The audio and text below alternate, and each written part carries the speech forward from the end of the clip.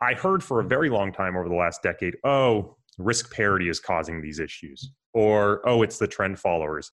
And again, in isolation, I don't think any of them are the problem. But when you look at this big, massive category together and consider the hundreds of billions of dollars that are in there that are suddenly all having to trade at the same time because they're all taking some sort of volatility contingent trade, all of them are ultimately demanding liquidity when there is none, causing severe pressures on the market, amplifying volatility, and very often in a way that is directional. So when markets sell off, most of these strategies are also trying to sell at the same time, pushing markets further, faster. Welcome back to The Breakdown with me, NLW. It's a daily podcast on macro, Bitcoin, and the big picture power shifts remaking our world. The Breakdown is sponsored by Crypto.com, Bitstamp, and Nexo.io, and produced and distributed by CoinDesk. What's going on, guys? It is Wednesday, September 23rd, and I am so excited to share this conversation today with Corey Hoffstein. Corey is the co-founder and chief investment officer of Newfound Research, which is a quantitative investment and research firm. Corey and Newfound just put out a new paper a couple weeks ago called Liquidity Cascades, the coordinated risk of uncoordinated market participants. And where it really comes from is a desire to understand that feeling that so many people have that something in the markets is off. The interesting thing that Corey does in this paper is dig into three different narratives: the narrative of Fed intervention, the narrative around the growth of passive and index investing, and the convex nature of hedging, i.e. the liquidity mismatch between market makers and other market participants, particularly around volatility correlated products. What Corey finds is that these narratives individually don't necessarily explain the whole system. But when you put them together, you start to see this incentive loop that could easily cascade, causing the sort of radical, violent sell-offs we saw earlier this year, and which may be, in this estimation, a more recurrent feature of markets going forward. I'm really excited to share this research and Corey's ideas. He's incredibly well-spoken and thoughtful about this, and I think you'll really enjoy it. Without any further ado, let's dive in. All right, I am back here with Corey Hoffstein. Corey, thank you so much for joining the show today. Absolute pleasure to be here. Thank you for having me. So I'm really excited to have you on the show. I've been following your work for a while, but then this most recent paper that you released on liquidity cascades, I thought was such an interesting way to look at a lot of the different threads that people are pulling on right now to try to explain what we've been seeing in markets all year. So I'm excited to dig into that. But first, for people who aren't familiar with your work, I know even this is a little bit divergent from what you normally do. So maybe before we get into the paper, let's start with kind of what you historically have spent your time on. Yeah, so by background, I'm a quant. I co-founded a firm called Newfound Research back in August of 2008, really as a quantitative research firm. And then over time, it sort of evolved into a more traditional quantitative asset management firm, but really wholly rooted in a purely quantitative view of the world. Everything is statistically driven, and really with no appetite for macro perspective. And so this paper is really a big divergence from our traditional research. We have for many years written a weekly research commentary that dives into the nuances of portfolio construction and quantitative equity signals and signals in different asset classes, really looking at the historical efficacy and whether they're pervasive across other asset classes. And so for us to tackle something like this, a lot of these macroeconomic narratives that were out there, it was just a very unique departure. But after March 2020 really seemed like the right time for us to try to sink our teeth into it and try to meld our two approaches of how we think about the world. Yeah, no, so I wanted to just ask about that. Was it, the genesis of this, how much was it you observing things that were kind of curious that you wanted to explore versus clients asking you to explain things, or some combination thereof? It was definitely a little bit of both.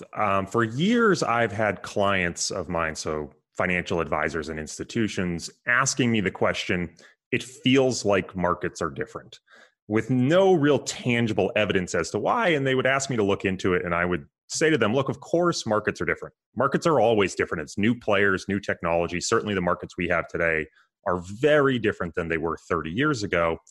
But I couldn't necessarily put my finger on evidence that said it was meaningfully different in a way that should justify investing in a different manner. And so December 2018 rolls around and markets seem to behave a little bit oddly. But again, I can't put my finger on really what's going on and as to why. And then March 2020 comes around. And in real time, to me, what I was seeing was news about an exogenous market event and an economic risk that was driving the markets. But under the hood, all the evidence I was seeing was really about this endogenous liquidity issue that was happening in the market.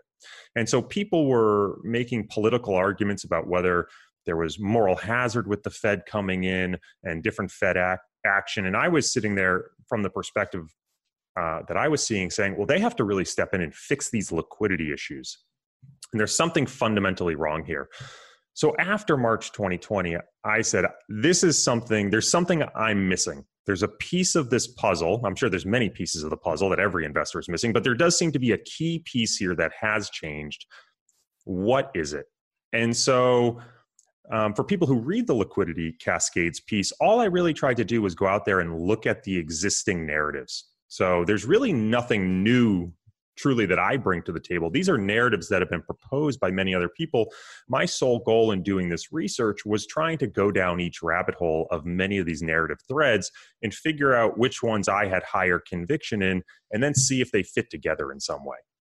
Yeah, and I think one of the things that the paper does really well is explain how these perhaps are part of a combined set of phenomenon or related set of phenomenon that are sort of self-reinforcing and into, kind of connect to one another more than the narratives perhaps give credit for. So we'll get into that. But I guess, to start, let's talk about it. I mean, you started to kind of explain it with the dating of this, but what is the phenomenon that these narratives are trying to explain?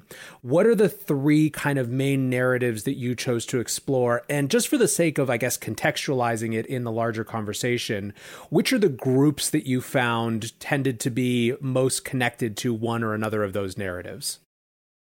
It's a lot of questions all at once. Nah. I should have written them down. So I think your first question there was really around, was it the timing aspect of it? You sort of what the underlying, the big kind of question, the big phenomenon that this is trying to explain. So the big underlying phenomenon was really this idea is, why does it seem like markets are moving, for lack of a better word, faster? Why does it seem like we're getting these rapid sell-offs followed by very snapback recoveries and entering what seems to be a very bimodal environment as it relates to volatility? Why do we get years like 2017 where the market has a substantially lower realized volatility than it's ever had before? And then how do you get that followed by sell-offs like December 2018 or March 2020? How do these really coexist? And I think that was the core question. The core phenomenon seems to be happening is this bimodal, almost Jekyll and Hyde nature of the market. Is this truly being driven by people making fundamental decisions, either about their economic viewpoint or cash flows of a business? Or is there something else at play here that's driving this sort of behavior within the market? And so the three major sort of themes that I heard out there as I started exploring was, the first was really about the impact of Federal Reserve policy, whether that was the actual policy enacted or the narrative policy that they're putting out there. The second thesis that's out there, and this one, I think the strongest proponent of this is Mike Green at Logica, discussing the impact of passive investing in the market. And this one was pretty interesting to me because the more I sort of dug into it, the more it seemed to play out at two levels, both sort of a macro and a micro level, and we can get into that. And then the third was really around liquidity asymmetry. And a lot of the initial focus there was around the role of high-frequency traders and electronic liquidity providers, this idea that they just pull the liquidity rug out from underneath the market whenever the market needs it. But as I dug in more, there was a more subtle argument that was going on around the sort of asymmetric hedging needs of a lot of players in the market. There's all these sort of systematic volatility contingent strategies that exist, that as soon as these high frequency traders pull their liquidity, these other players are stepping in at the same time, demanding liquidity. And there's a big asymmetric mismatch there.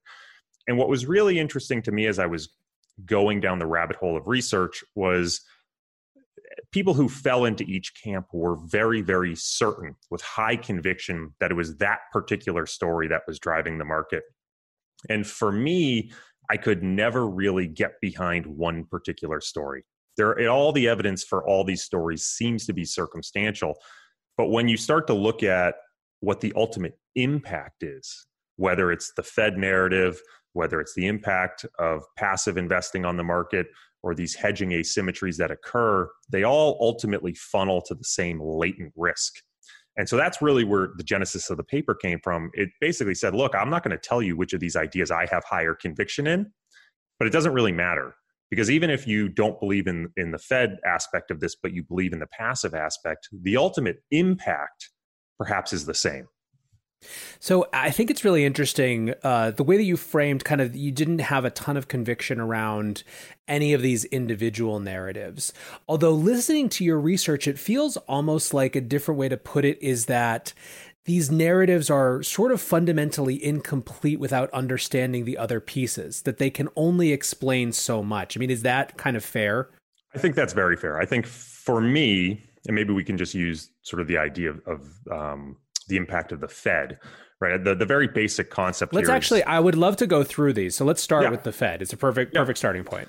So the Fed, right? When you start to talk to people about the impact of the Fed, it's everything from, okay, they obviously are implementing these policies that are creating stabilization effects in the market, whether that's happening from a microstructure or truly providing liquidity in helping buy fixed income so that the credit markets can function. And that's actually having a knock-on effect to the economy. To, no, there's a Fed put, the plunge protection team, there's someone out there coming in and buying markets, right? It's sort of everything from probably pretty reasonable to a little bit of a conspiracy theory, put on your tinfoil hat. But the ultimate idea that stuck for me was thinking about the impact of what happens when the Fed decreases target rates. What does that ultimately do for investors? What does that mean investors need to do as a response function? And what was really interesting as you sort of think about the different players who are ultimate investors, there's a large contingency of players who have what I would call fixed dollar liabilities in the future. That there's a pension who has obligations in the future, an endowment that needs to withdraw a certain amount, or even individual investors who maybe have their target 4% withdrawal rate, but that turns into real dollars. And so what happens is when the Fed lowers the target rate and all of a sudden the return you can get on fixed income goes down, if you still have those future liabilities, if they don't also come down, then what you need to do as an investor is start moving your way up the risk curve to try to earn a higher risk premium so you can hit the return target that'll allow you to meet those obligations. And so the ultimate impact, as I saw, was all of these players in the market are now being forced up the risk curve. That the portfolio you could have used in 1995 to achieve a 7.5% return was about 100% fixed income. Today, it's closer to 80 to 90% equities based on most capital market assumptions. So when you think of how the investor portfolios had to shift over the last 20 years because of the market impact of Fed intervention and lowering that discount rate is ultimately pushing everyone up the risk curve, which ironically has a reflexive effect because as everyone moves up the risk curve, it should in theory drive down those risk premiums, forcing them almost further up the risk curve. And so why does that matter? Well, if everyone is having to take on more risk than they're truly comfortable with, either through explicit leverage or sort of just trying to hold on to an asset that maybe has more volatility than they're comfortable with, it means that there's going to be more people who are hitting both explicit and implicit risk limits. That when the market starts to sell off, they're going to have to cut risk, either because they're uncomfortable with sort of the volatility they're taking on or because they quite literally have margin limits and the sort of leverage they've adopted to hit those return targets. And so it's going to lead to a deleveraging cycle within the market because everyone's been pushed up the risk curve and out over their ski tips. So I think that this is a hugely important point and a really key setup. And part of what I got from kind of listening to you talk, but also kind of reading the report is it almost is incidental whether you think that the effect of the Fed is from the actual implications of policy versus the way the narrative has pushed or has made people feel more comfortable. They both add up to movement farther out on the risk curve, right? Well, and so it's kind of the, yeah. Yeah, so that's a hugely important part here, right? Because there's an aspect of this which is, well, there's a need, right? The investors have to walk up the risk curve, but just because you have to doesn't mean there aren't other ways in which you might be able to hit your liabilities. You might just be able to save more. So what ultimately gives investors the confidence to walk up the risk curve? And I think that is sort of the Fed narrative. There's both the action you can look at.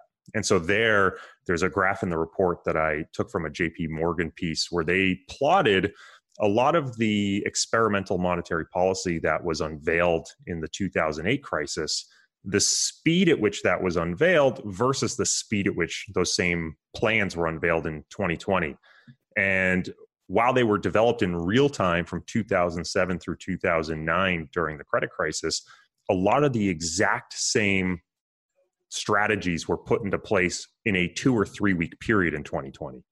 Right? The Fed said, we're not just referee here. We are an active player in the market and we will come in and stabilize.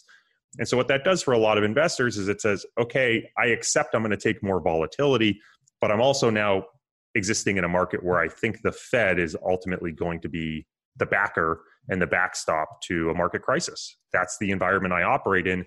And so I'm a little bit more comfortable taking that risk. What was really interesting to me after publishing this piece was the feedback I got, not just from people on the individual ideas, but other people sharing further research. And there's a gentleman who passed me his paper that he had done for his graduate thesis that was all about, quite simply, not even the actually implemented plans of the Fed, but simply how Fed narrative affects markets. So the Fed doesn't even have to do anything. They can just say they're going to do something. And it actually has a knock-on cascading effect to the behavior of the market. So I think there's very real evidence that's emerging that it's not just about the policies that are put into place, but the threat of policies or the confidence that those policies will be there has the market sort of acting in a way that they know there is a backstop. Yeah, I mean, I think this is absolutely essential. So there's, Jeff Snyder is someone who talks about this frequently, that the real power of the Fed is in the idea of their power, not the actual flood, of capital that they put in. He calls it the flood myth. But then you also have, and this is obviously something that your paper is too deep even for this kind of relatively deep paper, is the change in how the media cycle perpetuates this narrative, right? One of the factors that I think was surprising to everyone, however they chose to explain it, was the incredibly quick response of day traders to the Fed's reaction. Right, you had these kind of Robinhood crowds, the Wall Street Bets crowd, the Davy Day Trader crowd, who were all leading in some ways indicators for where eventually these kind of very nervous, storied fund managers would get to. And I don't think it's as clean cut as sort of people had to follow on because of some volume shift or anything like that. But certainly it shows that we're in new territory when it comes to narrative amplification. We have the power of memes, and like Jay Powell is now a name that's kind of probably one of the most used names on Reddit, which is just a fascinating shift from even 2008. Yeah, I mean, I think it's hard to sort of disentangle, right, what came first. It's sort of a chicken and egg effect. Mm-hmm. Did these day traders, were they really tuned into the correct narrative, right? Or is it actually possible that these day traders, through their use of short-dated call options, were actually driving the market in some of these names? And I think there's a lot of evidence for that. So, and we can sort of go into that when we talk about the hedging pressures that occur mechanically in some of these markets. But you are certainly seeing the amplification, I think that's a great word for it, of narrative. And you're seeing central banks become more and more aware of it, that they can have these meetings and these public statements and say, no, we will do whatever it takes without actually having to do anything. And that sends a confidence message to the markets that the Fed will be there. There's an anonymous blogger named Jesse Livermore who has a blog called Philosophical Economics. I highly recommend people read it, who just published what is an unbelievable treatise, sort of 90-page paper, all about the idea of upside down markets. And the idea was, why does bad news always seem to drive the market up? And his ultimate conclusion was, because we know as a market, bad news definitively means fiscal and monetary intervention. And so when we get bad news, we're expecting a response that'll ultimately be positive for the market, at least on a nominal basis. And so you get this totally upside down market situation where good news drives the market down and bad news drives the market up, because we know there is going to be a corresponding response from the Fed or other political entities. Fascinating. Yeah. This is so. This could be an entire paper in itself. The graduate student who sent you this paper, clearly it is. But part of, again, what makes the paper that you put out so unique is that it combines these different elements. So let's move to the role of passive. And I guess for listeners who aren't as familiar, this is something that's a growing topic of conversation. You pointed out Mike Green, who's been kind of beating this drum for a while. You have just a couple weeks ago on Hidden Forces, Dimitri had on the guys who wrote The Rise of Carry, and there's sort of a lot more of this conversation happening now. But first, could you just set up for us kind of the way that the role of passive investing at a very high level has changed in the markets over the last whatever period you think is relevant? Yeah, and I want to be really careful here and really precise with my language. So the way I'm going to describe this is that there are active strategies, and an active strategy is a strategy where there's an actual fund manager who's buying and selling individual securities. And when they receive $1, they can go in and buy whatever securities they want. True discretion. I'm then going to reference indexed strategies. Now, the difference between indexed and active and indexed and passive is that an index strategy may actually make active bets, right? So this might be a systematic value strategy, but it's tied to an index. So these are like your smart beta ETFs. And they're only going to rebalance maybe twice a year. And in between that period, all the weights are just going to drift with the market. And then third, you have truly passive. And with that, I'm going to reference things that are sort of market cap weighted, or at least close enough. So the S&P 500 is not pure market cap weighted, but it is sort of close enough for this definition. What we have seen is a massive shift over the last 20 or 30 years, not only to passive, in the adoption of passive, really going from less than 10% of the market to now numbers are showing over 50%. But with that, a huge adoption of indexed ETFs. So there's been a large flight out of active mutual funds into lower cost systematic indexed ETFs. And at least a lot of the narrative out there has been advisors trying to reduce costs for clients, still create the same active tilts in a more systematic manner. So they're not relying so much on active manager discretion. The outcomes are more consistent, at least from their perspective, and they're doing it at a much lower cost. So huge adoption of both passive and index, which are arguably, at least if you sort of buy into the Mike Green thesis, having impacts not only from a macro cross-sectional security pricing aspect, but also on pure market microstructure. How trades are actually occurring is now very different than the way it occurred 20 or 30 years ago. And so I think those two ideas are the two biggest ones that emerge when we talk about the idea of the rise of passive and the impact it's having on the market. So maybe let's dig into those a little bit. And again, this is, we're kind of skipping stones over the surface of this lake. So I don't want to kind of drag you too deep into it, but I just think it's very helpful definitionally. So, kind of what are those shifts? What are those ripples? Maybe we can go backwards. We can start from kind of that micro perspective and then move up to the macro in terms of the impact. You want to switch it around? Yeah, if you're all right, I'd love to switch it around because I think that might be easier. So I think the easiest way to think about this is the idea of the flight from active to passive, that there's a large proportion of people who are saying, I'm done with active managers. I just want to go to the John Boglehead's 3-fund portfolio, go pure passive, low cost, and take my free ride on the market. And we have to think about, I think, Mike Green's sort of core logic. And again, I give him a huge amount of credit in being at the real vanguard to use that word ironically, real vanguard of this idea out there, is that the market, as we normally think about it, his real thesis is we need to think more about supply and demand and flow than thinking about all these risk premia in isolation. So when you think of an active manager, when someone moves from active to passive, ultimately what they need to do is they need to unwind their active trades. And so the simplest way to think about it is if you have an active manager who's buying stocks that is benchmarked to the S&P 500, they ultimately have a set of overweights that they are relative to the S&P 500 and a set of stocks that they're dramatically underweight.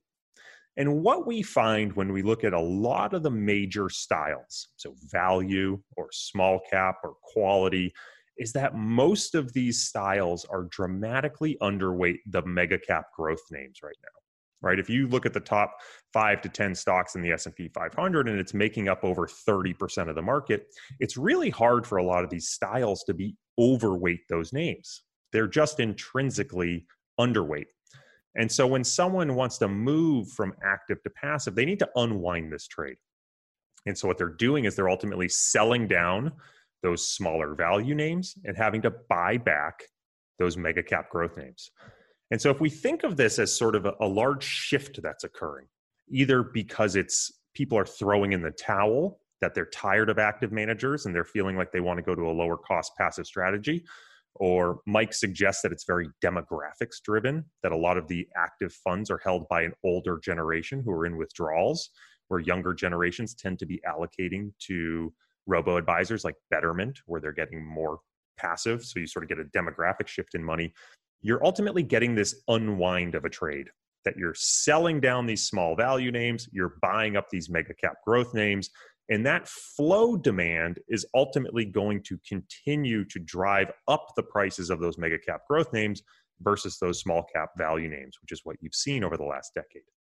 Now, a lot of people are asking, well, why hasn't this happened? You know, passive has been really taking off for the last 20, 30 years. Why has this not been something we saw for the last 20 or 30 years? Why is it something that's really only emerged and seemed to have accelerated in the last, call it 10 years?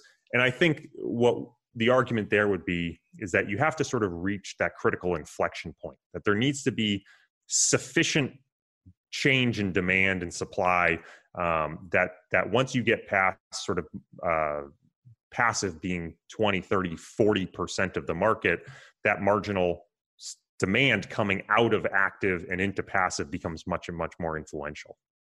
Got it. Okay, so how does this play out in the context of these extreme moves? Because a lot of what you're exploring is when things start to turn quickly and how these factors combined, really add up to something, greater than the sum of their parts in not necessarily the best way.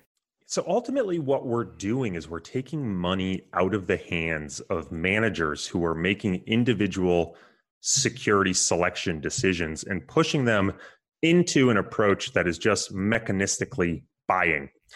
And when we think again about this from a flow perspective, if I put $1 into a passive fund today and you put $1 into a passive fund tomorrow, your dollar is going to be buying marginally more of those securities that outperform today and marginally less of those securities that underperform today.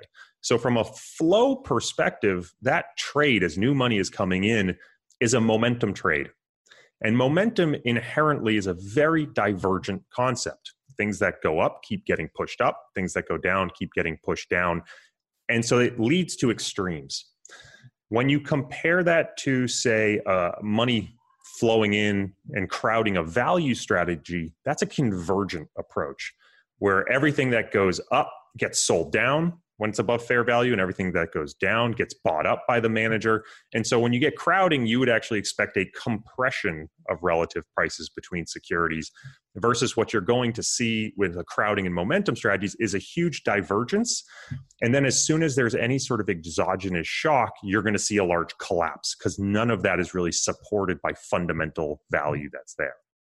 And so what you're seeing is a movement from money in convergent strategies into money in divergent strategies, potentially creating a large ripple in how the cross-sectional behavior of securities actually exists in the market. So, I mean, put simply, with more money moving from convergent to divergent, you're going to see these sort of cascading events be amplified, happen faster. I mean, I guess one question is, does this shift actually increase the likelihood of these types of events, or is it more about how the markets respond to them? Well, I think it's if you look at this piece in isolation, right, and we're not going to, and we don't touch on the microstructure, I don't think you would say necessarily that this is going to cause large cascades in the absolute value of the index level necessarily. It might, right? If there's more money plowing into these mega cap names and driving them up and they're leading the market, you might see, again, the market drive up. And then as soon as there's an exogenous shock and people start withdrawing their money and you get the unwind of this divergent event, it could certainly cause things to crash down. But I would suggest in the short term, I think there's more impact on cross-sectional security pricing. Why perhaps does small cap and value continue to systematically underperform when it seems like from a relative valuation basis, it's so cheap? Why is there not more money piling into that strategy? And I think a lot of the argument that Mike Green proposes is ultimately it's this flow-based argument. And so we're going to continue to see cross-sectional ripple effects. So early June, I think, was a great example. People probably remember in the first couple of days of June, the market jumped and then sold off. And from a total market level perspective, it really wasn't that big a deal. But cross-sectionally within the market, you saw a spread between value and momentum that exceeded 30 percentage points in a couple of days. It was an unbelievable unwind. And so if you think that there are going to be levered players out there who are trading long short equity and getting caught up in this, well, from that perspective, all of a sudden you might start to have hedge funds that are being forced to unwind all their positions, stretching out this performance, this volatility between securities that's being caused by a move from people participating in convergent strategies to more money participating in divergent strategies. What's going on, guys? I'm excited to share that one of this month's breakdown sponsors is Crypto.com. Crypto.com offers one of the most cost-efficient ways to purchase crypto out there, as they've just waived the 3.5% credit card fee for all crypto purchases. What's more, with Crypto.com's MCO Visa card, you can get up to 10% back on things like food and grocery shopping. When you buy gift cards with the Crypto.com app, you can get up to 20% back. Download the Crypto.com app today and enjoy these offers until the end of September. Bitstamp is the original global cryptocurrency exchange. Since 2011, Bitstamp has been the preferred exchange for serious traders and investors, trusted by over 4 million customers, including top financial institutions. Bitstamp is built on professional-grade trading technology. Their platform is powered by a NASDAQ matching engine, and their APIs are recognized as the best in the industry. Download the Bitstamp app from the App Store or Google Play, or visit bitstamp.net/pro to learn more and start trading today. That's bitstamp.net/pro. In this crisis, many investors aim to keep and grow their digital assets. Others seek to maximize the yield on their cash. Nexo allows you to achieve exactly these two goals. The company offers instant crypto credit lines against all major cryptocurrencies, with interest rates starting from only 5.9% APR. Nexo also lets you earn up to 10% annually on your fiat and digital assets. What's more, interest is paid out daily, and you can add or withdraw funds at any time. Get started at nexo.io. So this is kind of the macro dimension of this. What about the micro? So the micro really is going to now touch back on, it doesn't matter whether we're talking about active or passive. It's really more about the idea of going from active to indexed. An index can be passive or index can be smart beta. And here, the whole core idea centers around what happens when you give a manager $1. So let's pretend for a moment that you are an index manager. So you run a smart beta ETF and I'm a traditional value manager. If someone gives me $1, I'm going to look at the securities in my portfolio and say, well, which ones do I think are undervalued? Or what's on my watch list? How can I put this money to work in the way that I think is going to maximize the impact of that dollar for the portfolio and buy what I think is most undervalued to get to my portfolio to where I want it to be from a total characteristic perspective, right? So I'm going into the market and I'm creating demand, ideally for a specific set of securities. or a specific security. When someone gives you a dollar as an indexed manager, all you're doing is you're going out with absolutely zero regard for value and simply saying, I want to buy up the basket of securities that are ultimately the constituents of my index. And I actually want to do it as cheaply as possible from a market impact perspective. So you might argue you sort of know the price of everything, but the value of nothing. Now, it's interesting to think about this from the perspective of, okay, let's say I am, again, a value manager and you're a value index, right? Well, what's happening between index rebalances? Well, every time someone gives me a dollar, I'm doing the same thing. I'm going out and trying to buy that individual security that I think is undervalued. Between rebalance points, you are purely drifting with the market, right? So if you're the Russell 1000 value that rebalances only once a year, someone gives you a dollar in June, you're just going to put that dollar to work and buying the weights as they've drifted. And the person who buys the day after into that index is again going to ultimately be implementing a momentum trade, because compared to the day before, it's all about the way those weights have drifted, which will now overweight the securities that have relatively outperformed and underweight the securities that have relatively underperformed. So between rebalances, all of these index products are ultimately implementing a momentum trade with respect to new flow. So if you have all the money moving from active and moving into purely index strategies, from a micro implementation perspective, again, we're moving very much away from convergent trades where I'm being very specific about the securities I want to buy into a divergent implementation. And so what I think is interesting here is a lot of the evidence that's starting to come out is suggesting that the move to ETFs and indexed basket trading is eliminating security efficiency. That when a market maker is only buying securities in a basket and we're eliminating the number of participants that can individually value and price a security, we're starting to create information linkages between securities. That securities are no longer trading based on their own relative value, but they're trading only on the idea that they're included in a certain basket. And so it's making the pricing structure of those securities less efficient. And we have to consider then what happens when we eliminate all these active managers who are adding friction to the order books of these individual securities and trading it now only to these market makers who are operating in baskets at the top of the order book. What happens if those market makers disappear? Or they get in a completely asymmetric trade that they are now all becoming buyers, or they're all becoming sellers because of market pressure. And there's now no one acting in the order book to try to value these individual securities. Well, you can get these cascading effects because there's no more friction in the order book of these active managers willing to step in.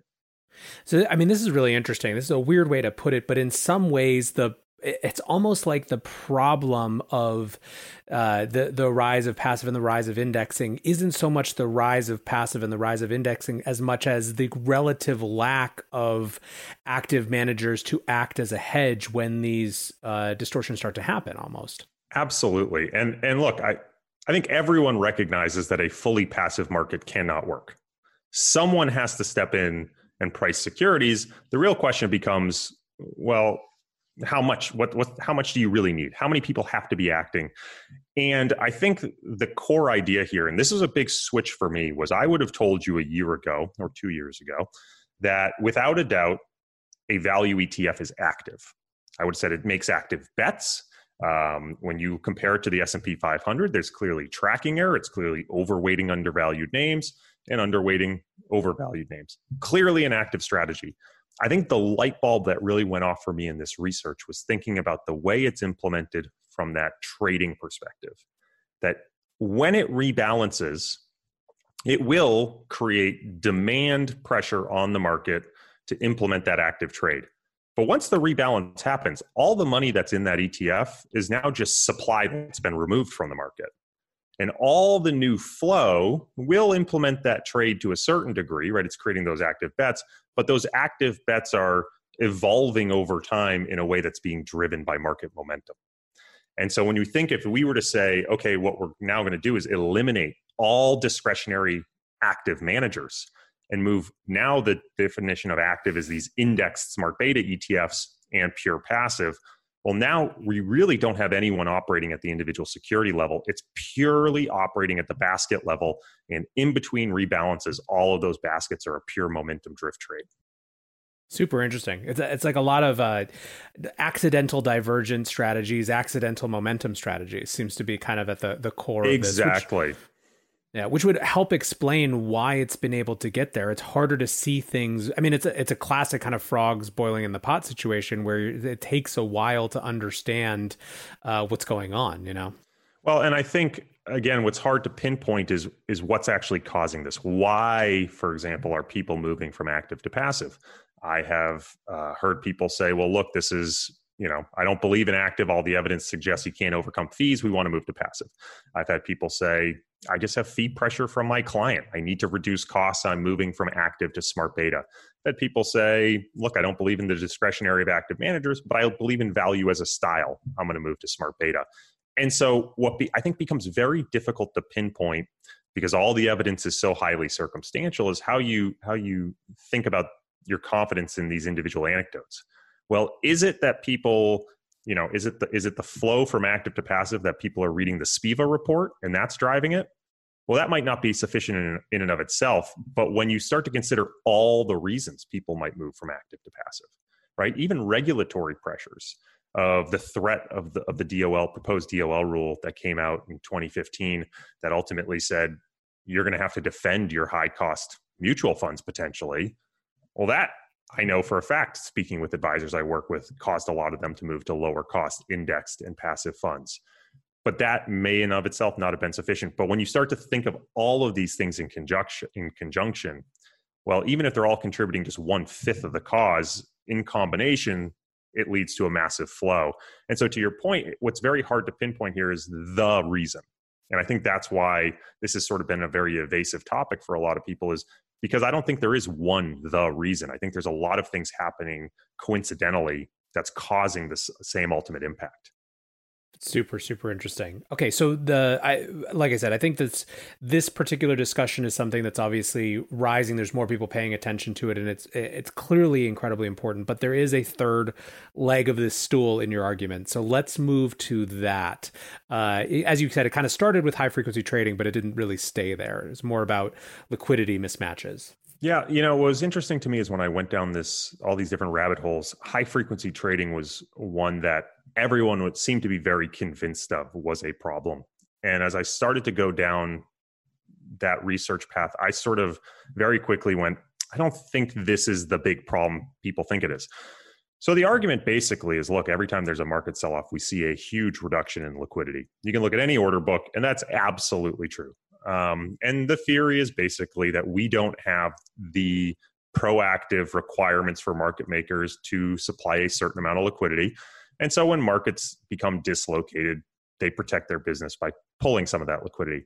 And I certainly think there is an aspect of that, right? Market makers are not charities. They run a business. They need to protect their risk. When risk limits start getting hit, they're going to withdraw liquidity. So I think that is just a fundamental aspect of making markets. But I don't think that's any different than it was 30 years ago in an open outcry pit. When things get weird, people step back. You saw the exact same thing in 1987. So I don't think that is a new aspect of markets. And I think what you see is that some of these market makers do want to provide more liquidity. What just happens is they tend to be capital constrained. A lot of these market makers operate on a huge amount of leverage, and they've posted collateral via a lot of the securities they hold on their book. And so when the market starts to sell off, a lot of these market makers become collateral constrained. So I think it was around March 20th, March 22nd this year, Virtu Financial, one of the largest market makers out there, actually put a note out saying they were trying to raise a couple $100 million so they could keep providing liquidity. It wasn't that they didn't want to provide liquidity. It was just that they were quite literally capital constrained. And so I think this idea that's out there of market makers are sort of a vampire on the market and it's not all that great and they're pulling liquidity. I think the reality is that what's more likely is that they seem to be very capital constrained in these market sell-offs. It's something that has always existed. People are going to protect their book. I don't think that's been a fundamental shift that's occurred over the last 30 years that's making markets behave differently today. So I introduce that in my piece, but I sort of dismiss it very quickly. Other than to say, yes, the liquidity disappears, But what's new today is this huge emergent of volatility contingent strategies that now demand liquidity at the exact same time. And this is something that maybe didn't exist 20 years ago. And here I need to really give a round of applause to guys like Christopher Cole at Artemis or Veneer Bansali at Longtail Capital and Ben Eifert at QVR, who have done a tremendous amount of work in sort of highlighting these different strategies and how they can have an impact on market liquidity when markets begin to sell off. So maybe we could just do a quick primer on what those types of strategies are and how they interact with this sort of moment where I think the way that you put it is they further demand liquidity when there is none, basically. Yeah. So there is this whole sort of category of strategies that I will call volatility contingent, and I will keep that sort of a vague word because some of them are explicitly tied to volatility. So what we've seen over the last decade, for example, is a huge adoption of institutions introducing covered call selling to try to generate yield and harvest that volatility risk premium. Some of them have adopted put underwriting type of strategies. So that's very explicitly trading volatility. You then have a large rise in strategies that are volatility targeting or volatility capped. So things like risk parity. CTAs often operate with a volatility target, but a lot of the variable annuities that are out there also have some sort of volatility cap or volatility target. This was sort of a regulatory pressure that occurred after 2008 when a lot of these insurance companies recognized that uncapped, they had a huge amount of risk on their balance sheet from what was going on with these indices. And so a lot of them adopted volatility targeting strategies that will de-risk these variable annuities whenever volatility picks up in the market. You then have a whole host of structured products that have sort of, I don't know a better word for it other than shadow volatility that's in there. A lot of these actually are from around the globe. So a lot of auto-callable products in Asia and Europe that we often don't think about, but are getting hedged in a way that ties back to the US options market. And so all of a sudden can create huge demand and hedging pressure for S&P 500 options, which has sort of knock-on hedging effects within our own market. And then even things like just trend following strategies. We've seen a big adoption of trend following strategies within the retail space. Things just like get me out of the market when it falls below its 200-day moving average may not be tied to volatility, but is volatility correlated in the sense that markets tend to fall off when volatility spikes. And so what we find is a lot of volatility correlated strategies. And so for me, again, going back to changing beliefs, I heard for a very long time over the last decade, oh, risk parity is causing these issues, or, oh, it's the trend followers. And again, in isolation, I don't think any of them are the problem. But when you look at this big, massive category together and consider the hundreds of billions of dollars that are in there that are suddenly all having to trade at the same time because they're all taking some sort of volatility contingent trade, all of them are ultimately demanding liquidity when there is none, causing severe pressures on the market, amplifying volatility, and very often in a way that is directional. So when markets sell off, most of these strategies are also trying to sell at the same time, pushing markets further, faster. So, I mean, you basically have, it sounds like, a lot of this story is people are kind of set up and leveraged in a way such that when one of these shocks happens, you have some meaningful percentage of them that are just that the trade is absolutely going to be the same because there's no option. And that happens at the same time as the people who could be providing liquidity into the system are running the opposite direction. And it just kind of creates this total mismatch that leads to the sort of rapid moves that we've seen.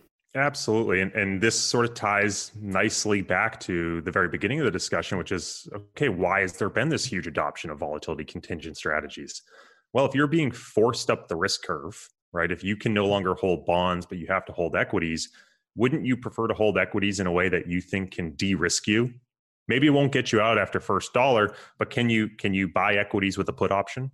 Can you buy equities with the trend following overlay that's going to get you out, rather than just buying equities and moving up the risk curve? And so what you've sort of seen, in my opinion, is as people have been forced up the risk curve by Fed policy, by reducing those target rates, reducing the return they can get on fixed income, forcing them up the risk curve, they've adopted a whole host of strategies that are ultimately taking the same trade in different ways, but ultimately creating the same pressure on the market. And so when you get that exogenous shock, when things are seem fine, and all these strategies sort of are creepingly increasing their leverage, and then you get a shock like the Corona crisis, that all of a sudden markets sell off and hit all these systematic and mechanical triggers for these products to de-risk, everyone flees for the exit at the same time, and ultimately causes this massive cascade of selling into the market that drives volatility way up and often puts pressure directionally in the market. So I think this would be a good time to just almost recap this in the context of what was figure 1 in this document, the market incentive loop. I'll share the screen. I'll have our editors edit it into the video, but just it's probably easier for you. So I'm going to share this just so we can go through it. And for those of you who are listening on audio, this will be up on YouTube as well. Can you see the? Yep, I'm with you. Yep. Okay, cool.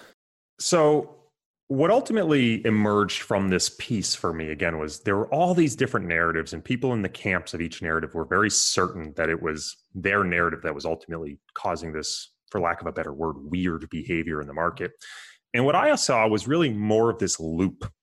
And when this loop started, I think is debatable. I talked to some people that think it really started in the late 90s. I think it was sort of accelerated in 2008. But ultimately, what you have is it sort of begins arguably with the Fed intervention and Fed policy that ultimately suppresses rates, and Fed narrative. And what that does is it moves you sort of to this, what's called, the Fed even calls it the recruitment channel, that by reducing those rates, it forces investors up the risk curve. And Fed policy and narrative actually gives investors the confidence to move up the risk curve. And so all of a sudden, all these investors are taking more risk. Now, one of the other trends we've seen over that period is as returns are harder to come by, people are more fee sensitive.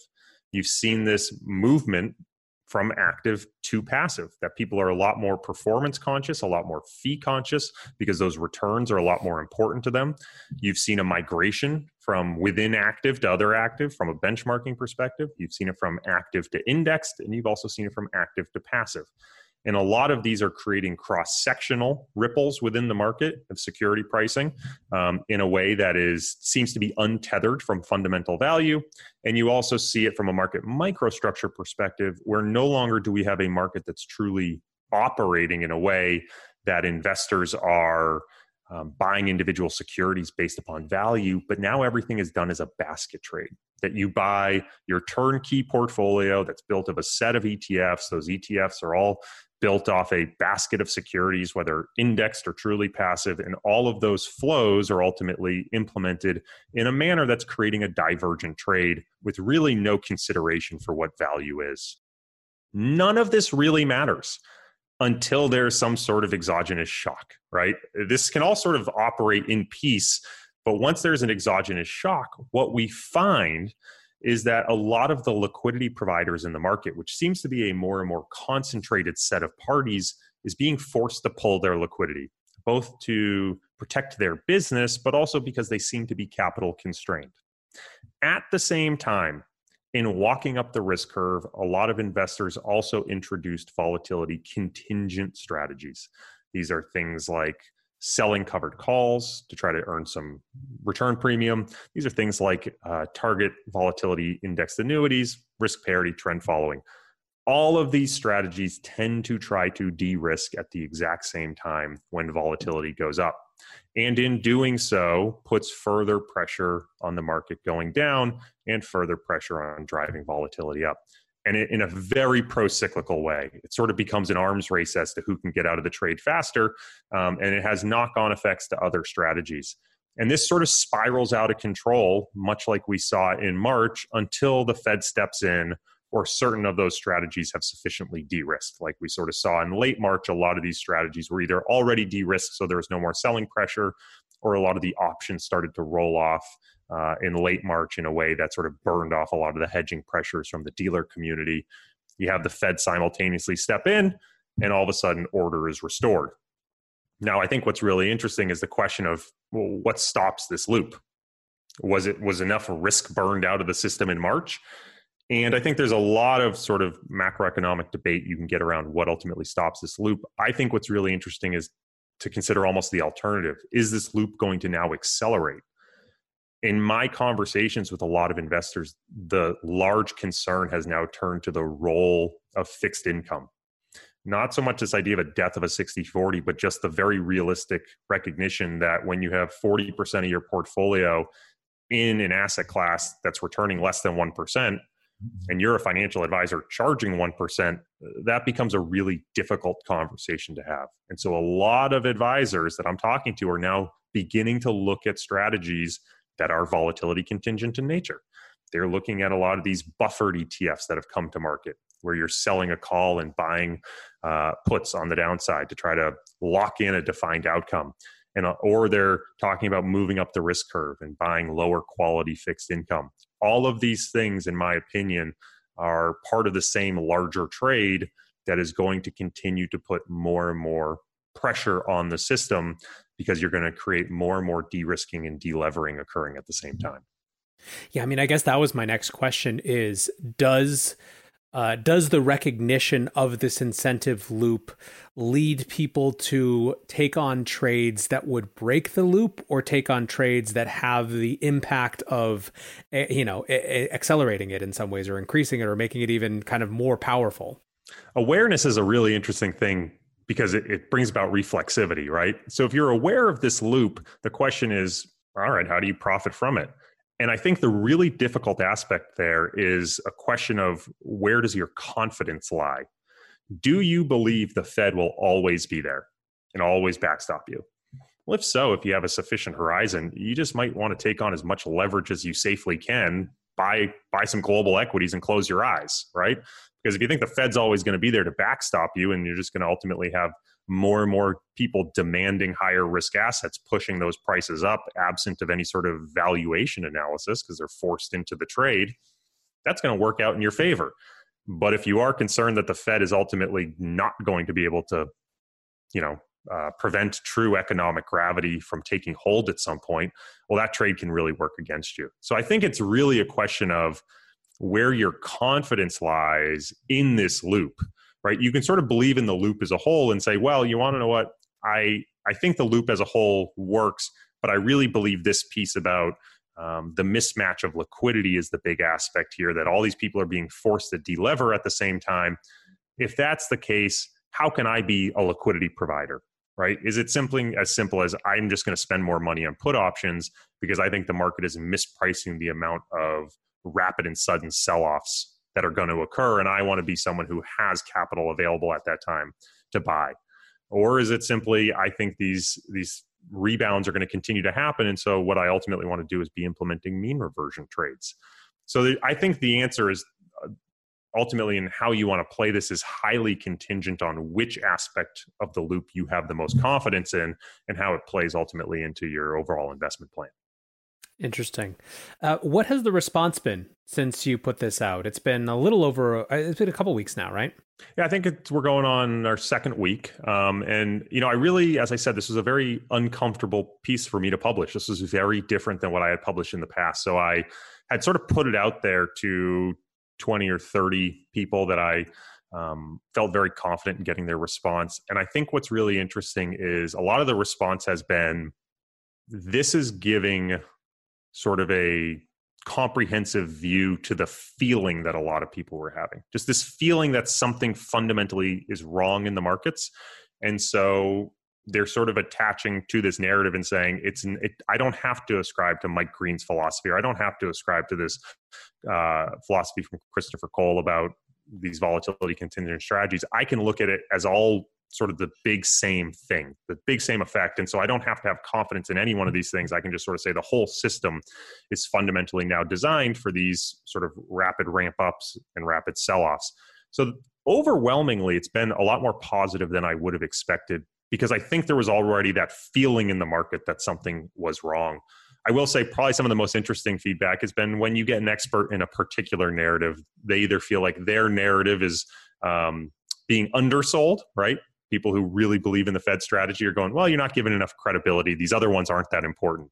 Or I will certainly say there's been a lot of people who are part of the ETF community who say, no, you're totally misrepresenting it. Your discussion about these index products is overblown. So, again, I think what you're always going to find with all of this research is that there are people who are going to believe in the individual components. But I think what was really important to me here was saying, I'm not going to tell you what I necessarily do and do not have conviction in. That's not even the important part.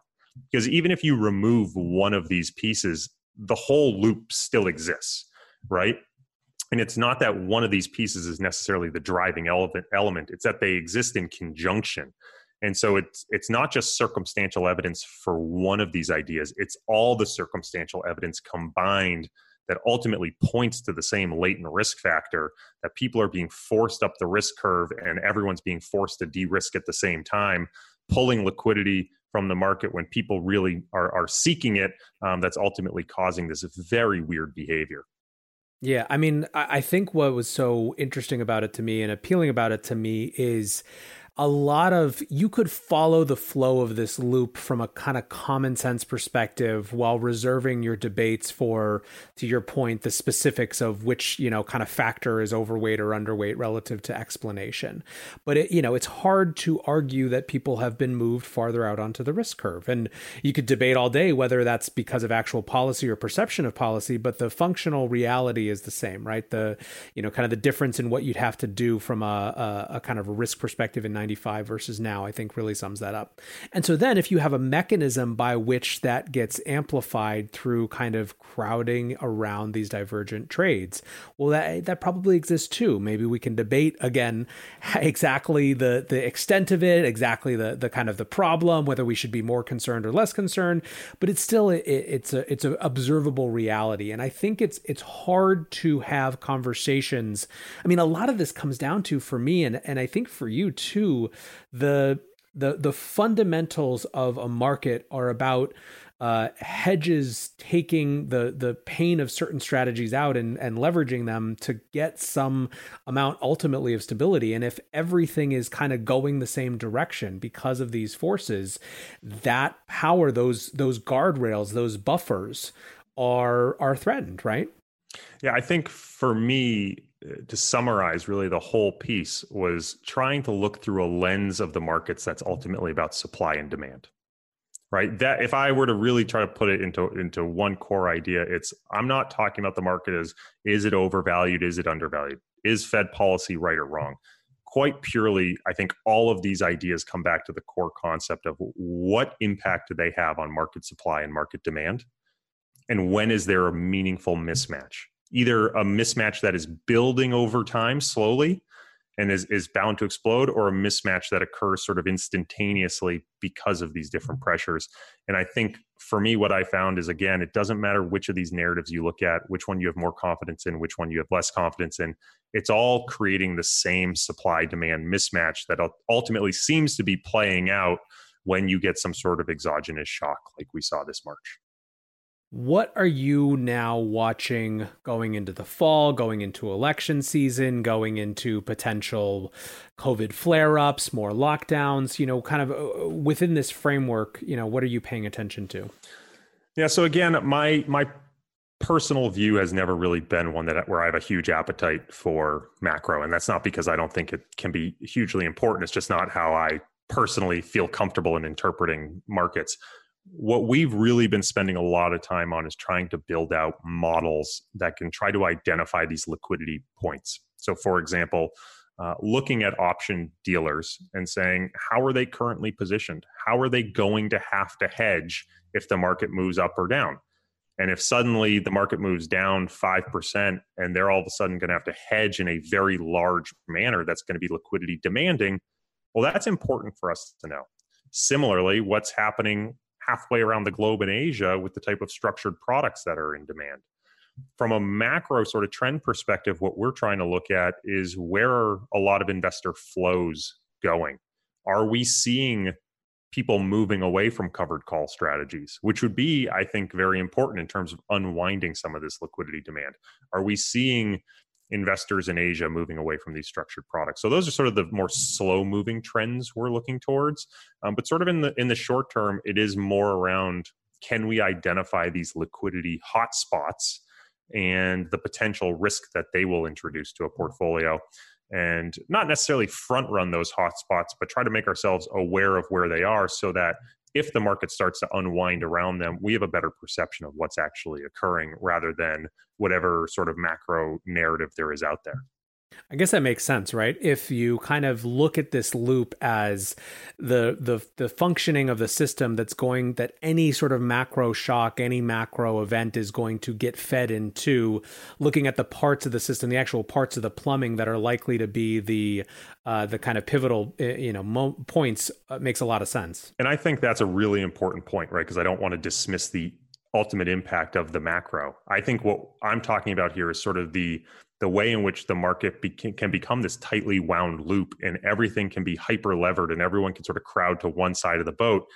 And it can remain very stable in that manner. I would argue 2017, for example, saw a continued increase of leverage among people who were doing target volatility strategies. And it worked out very well for them. You can have a lot of stability for a long time in a very self-reinforcing way.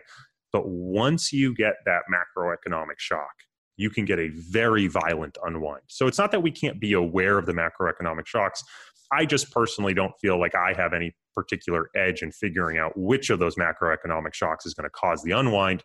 So for me, what I'm ultimately trying to do is figure out how tightly wound up we are in the loop and how likely a macroeconomic shock will cause a violent unwind. Well, Corey, this is really, really fascinating conversation. I love this work. For people who want to follow along with what you're thinking about, what you're putting out, where can they find you?